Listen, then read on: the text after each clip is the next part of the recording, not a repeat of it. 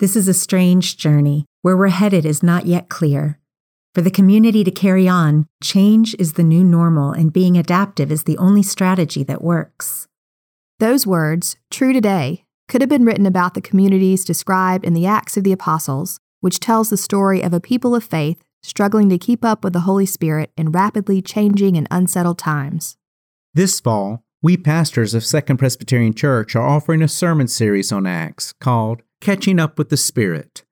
We invite you to join us during this season of change as we seek guidance from the text to follow God's lead, trusting God continues to work in, through, and alongside God's people to bring healing and wholeness to everyone. Join us as we seek to catch up with the Spirit.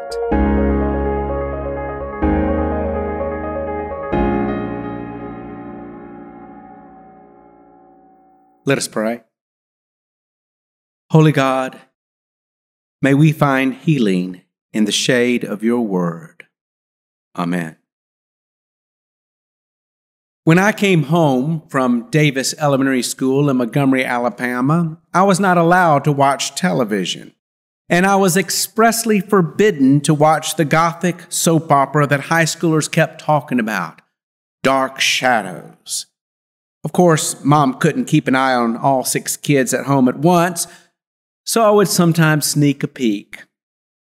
And I was usually disappointed.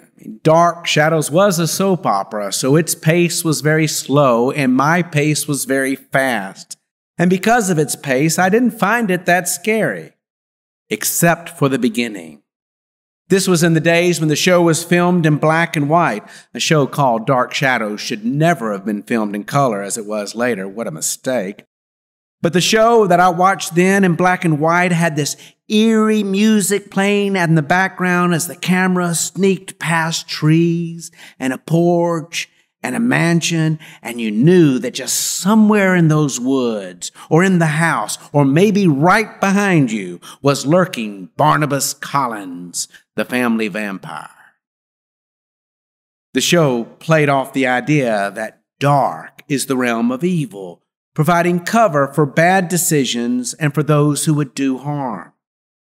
Now, the show didn't invent the idea of dark and shadows being sinister. Poets, writers, and parents wanting their children home before dark have worked the danger angle, physical and moral, for centuries. Even the Bible speaks metaphorically in that way. A few examples from the New Testament. At the beginning of John's Gospel, we are told that the light shines in the darkness, and the darkness has not overcome it. Jesus in Luke speaks of evil one day being exposed. What's done in darkness will come to light, he said.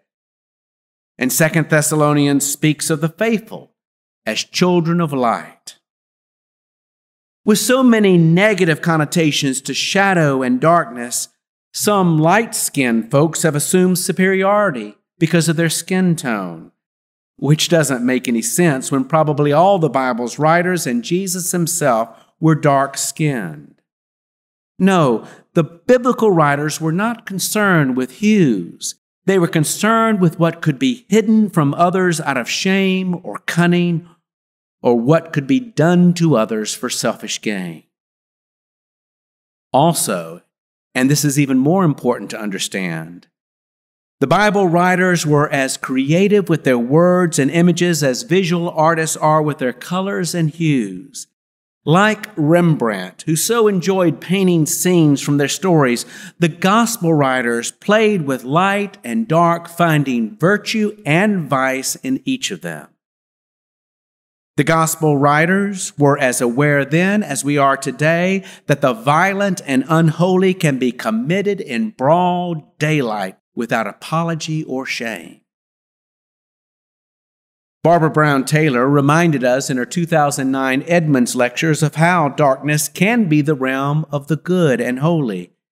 It can be the realm of divine mystery, of renewing sleep and Sabbath rest, of soulful prayer, of interactions between people when the guard is let down, one's heart opens up. It can be the place of blooming love, the place of cover and protection.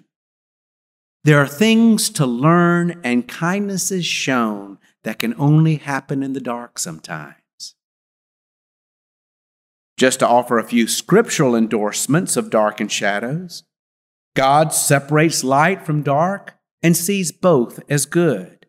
The psalmist looks at the night sky and is in awe at the greatness and goodness of the Creator. Nicodemus comes to Jesus at night, and there begins a new journey of faith. And in Psalm 121, God promises to be our shade at our right hand, providing protection and relief from the blinding and burning light of the sun. And then there's our passage. Listen.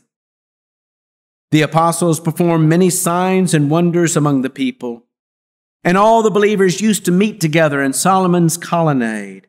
No one else dared to join them, even though they were highly regarded by the people. Nevertheless, more and more men and women believed in the Lord and were added to their number. As a result, people brought the sick into the streets and laid them on beds and mats, so that at least Peter's shadow might fall on some of them as he passed by. Crowds gathered also from the towns around Jerusalem, bringing their sick and those tormented by impure spirits, and all of them were healed. The word of the Lord. Thanks be to God. In the moment of this passage, the church is exploding, even though officially there is not yet something that could be called the church. The community of those who seek direction by following Jesus is growing by the day, but this movement is not yet seen as any separate entity with nonprofit status or representatives to send to ecumenical conferences. Jesus' followers have not yet left the Jewish faith or have been kicked out by it.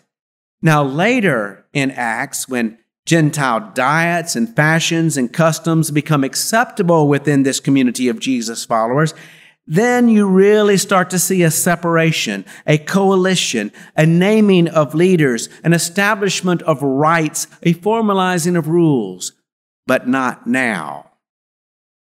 What we have right now is a growing reputation. The reputation of the movement and its leaders, the apostles particularly, Peter particularly, is exploding. The explosion is not due to any effective organizing or advertising, but to word on the streets that the apostles are changing people's lives. With their preaching and teaching, they are changing minds and hearts. The gospel writer, Luke, who is the author of Acts, isn't subtle about this. He's saying that there's also found in their presence healing. There is found healing in their shadow. He simply describes miracles of bodily healing in the presence of apostles, and especially Peter. The blind see, the lame walk, lepers are clean again. And as stories about the apostles spread, the masses gather in Jerusalem. And they are of all types. They are rich and poor, healthy and sick, excited and desperate, privileged and dispossessed. Our passage focuses on those who come to find relief, the poor, the sick, and the desperate. They come to Solomon's colonnade, basically a portico on the side of the temple, for that is where the disciples, as Jesus did before them, preach and teach. And knowing that Peter only has so much time and attention to give, the sick lie down or are laid down on the path leading to the colonnade, so that maybe when Peter walks by, his shadow will pass over them and they'll know healing. Healing in the shadow. That's the image that I want to stick with you today.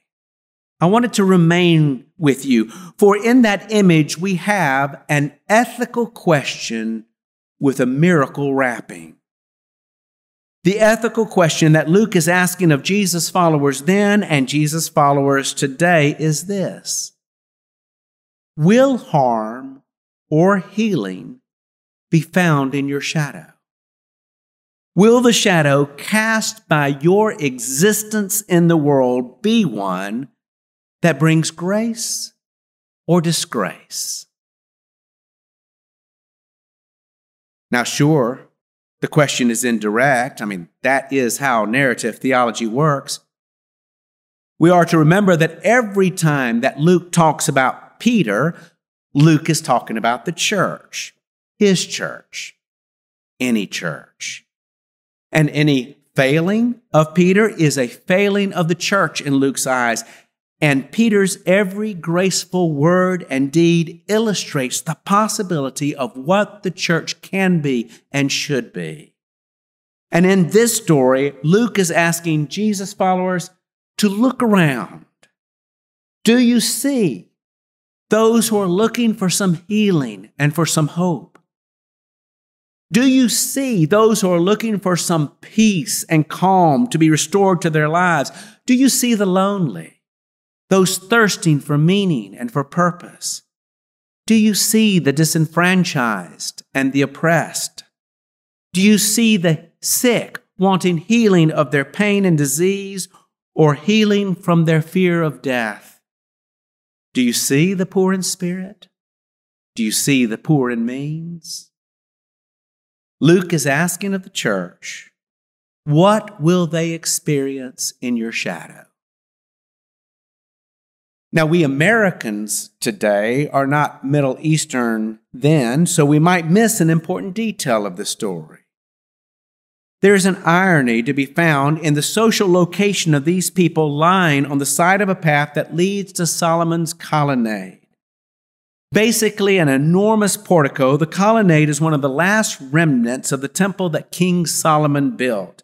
And Solomon was known for his faith, for his love of wisdom, and for his greed, which drained his people of their resources, leading in the next generation to revolt and the nation splitting in two.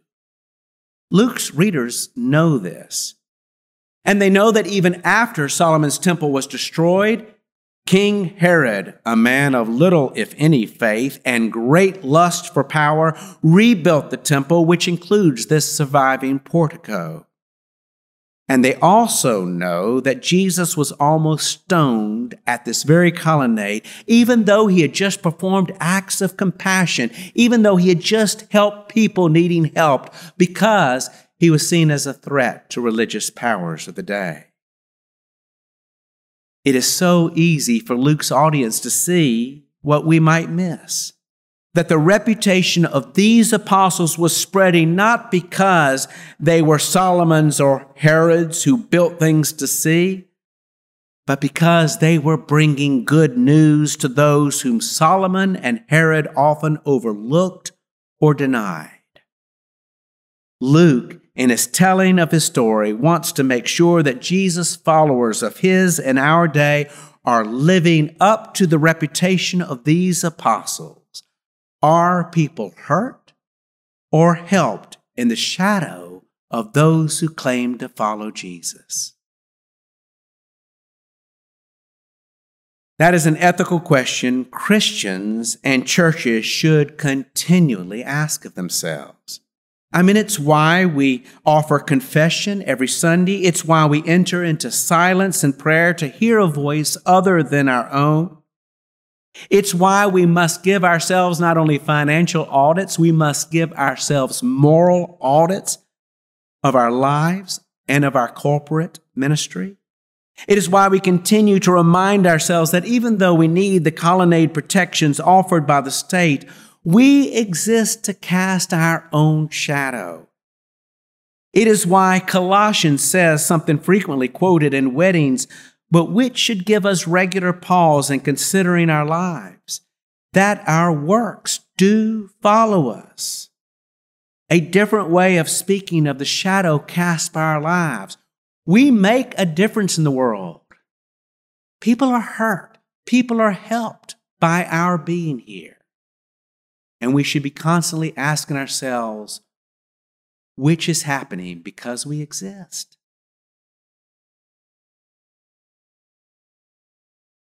When this pandemic began, Oh my goodness, people's lives were disrupted and a lot of needs were exposed and existing tensions exploded in the streets. And I think now more than ever, or at least for a long time, people are looking for some shade.